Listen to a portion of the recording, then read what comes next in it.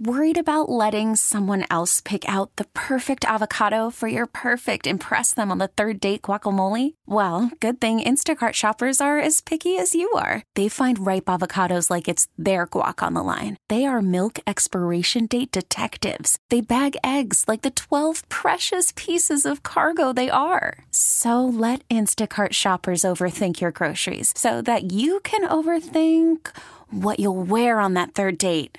Download the Instacart app to get free delivery on your first 3 orders while supplies last. Minimum $10 per order. Additional terms apply. We're back with more of Sabres Live. Presented by Seneca Resorts and Casinos. Nothing else comes close.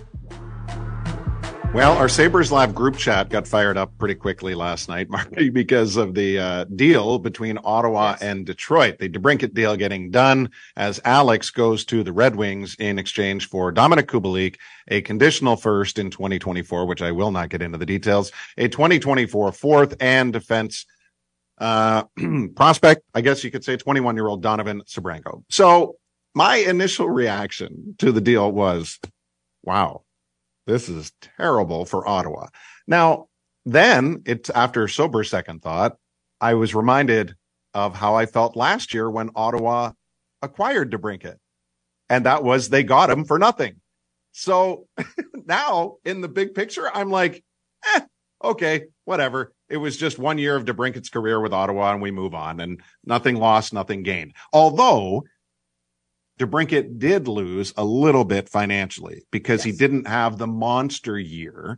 So he settles for 4-year new deal, with Detroit at just under $32 million. So his signing put him in at around 7.8, knocks Tage Thompson and Dylan Cousins just a little further down the highest paid player list for this year. So right now, for those of you wanting to keep track of just how good a deal or deals those are for the Sabres, Tage ranks 89th in salary for this upcoming season, with Dylan Cousins in 90th right behind. But let's focus on it could change because if it'll only go lower. Yes. It can only go lower. Here's the thing though.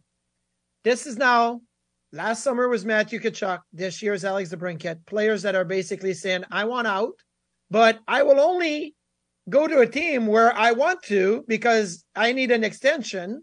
And so it's not a no movement clause, but it is somewhat of a no movement clause. And it puts Ottawa in a position that they can't get the maximum return. Like this deal for Ottawa is terrible. Dominic Kubalik, okay. And the reason why I'm saying it's terrible is because we remember Kubalik with Chicago, his rookie year. He and Victor Olofsson were going back and forth, right? These rookie goal scorers in the first year. Yep. Kubalik is who he is. He's maxed out. He's not going to be all of a sudden a 65-point guy scoring 35 to 40 goals a year. Not going to happen. So you've got a maxed out Kubalik. You got a prospect. You got a first-round pick. Okay, good. You got a first-round pick back in the DeBrincat deal, but they better go, Ottawa, I'm saying, they better go and get something in the free agent market because you got to tell Brady Tkachuk, Claude Giroux, and everybody else, you got Jacob Chychrun last year, you got Jonas Korpisalo this year. Like, you got to replace DeBrincat if you're Ottawa. If not, your team is not as good. Oh, wait, you're on mutation formation here, Duffer. That is true. I was muted because I didn't want to say what I just said. So let me start over. I will say this. They will have Josh Norris for an entire season, and Kubalik will easily score 20 for them. So they're not going to miss that much in the way of goals. Kubalik is not going. He scored 20 last year on a challenged Detroit team.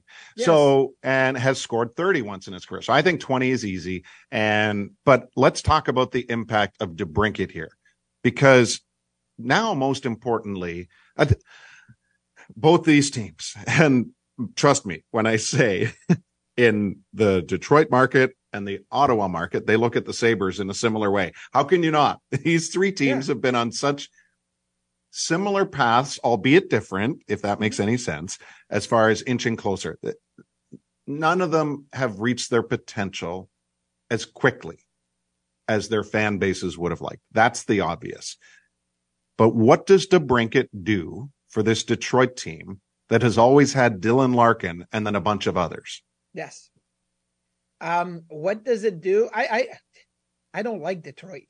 I don't like what they lost this year and how they are trying to add in. Look, I know Steve Yzerman is trying to do a lot of things, and he signed JT Comfort to a contract over $5 million on average to play second center. Who is he going to play with? Like David Perron? Are you putting in Robbie Fabry there? I'm not in love with Detroit's roster. I'm in love with a few players. I always have liked Dylan Larkin. I think he's fantastic. I love Mo Sider. I think it's fantastic. But really, after that, I don't like Detroit. I think Ottawa is still a better team than the Detroit Red Wings, even though Ottawa took a step back, I think. And in my opinion, not because we're in Buffalo, the Sabres are ahead of those two teams, roster-wise, depth-wise. Yes, okay. You're going to point out the goaltending. Philly Uso is a much more experienced goaltender than anything the Sabres have. And Ottawa went and got Jonas Korpisalo, and they got Anton Forsberg coming back. So maybe they have an edge in goalie, but I think over time, and if the Sabres can insulate a little bit what they have in that and let them develop, it'll be fine. So I don't like Detroit. To me, they're 3, Ottawa's 2, and Buffalo's 1. Do you know how much roster turnover there actually has been for Detroit this coming season? They have 8 new faces coming in. That is a lot. And that speaks to how disappointing last year clearly must have been for Yzerman and his plan. Yeah, so the players coming in, though, like, are they of impact, right? Is a Daniel Sprong going to be able to duplicate what he did in Seattle and be a guy that's of impact? Last year was great. He didn't play a lot, so his points per 60 and his impact per 60 was great. But if you give him 18 minutes instead of 10, is that going to help you? I don't know. That's rolling of the dice. So you've got DeBrincat, you have Klim Kostin, Daniel Sprong, Christian Fischer, Shane Gostisbehere, Justin Hall, James Reimer. You're right. It doesn't sound like a huge impact. Yeah, it's not that great. It like that's why everything hinges on the magnitude of this DeBrincat deal. Well, and if he returns to 45 goals is an impact, but if he gets 32, that's still a good season for him, but it's not the impact that they wanted. Right. Well, guess what? We didn't have enough time for best and worst. So maybe we'll treat Monday like a holiday edition. And then tomorrow we'll have best and worst from the long weekend. Yes. Great to be back with you on all platforms, folks. We'll see you tomorrow. T-Mobile has invested billions to light up America's largest 5G network, from big cities to small towns, including right here in yours. And great coverage is just the beginning. Right now, families and small businesses can save up to 20% versus AT&T and Verizon when they switch. Visit your local T-Mobile store today.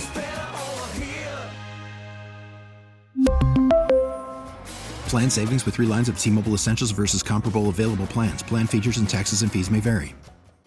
We get it. Attention spans just aren't what they used to be. Heads in social media and eyes on Netflix. But what do people do with their ears?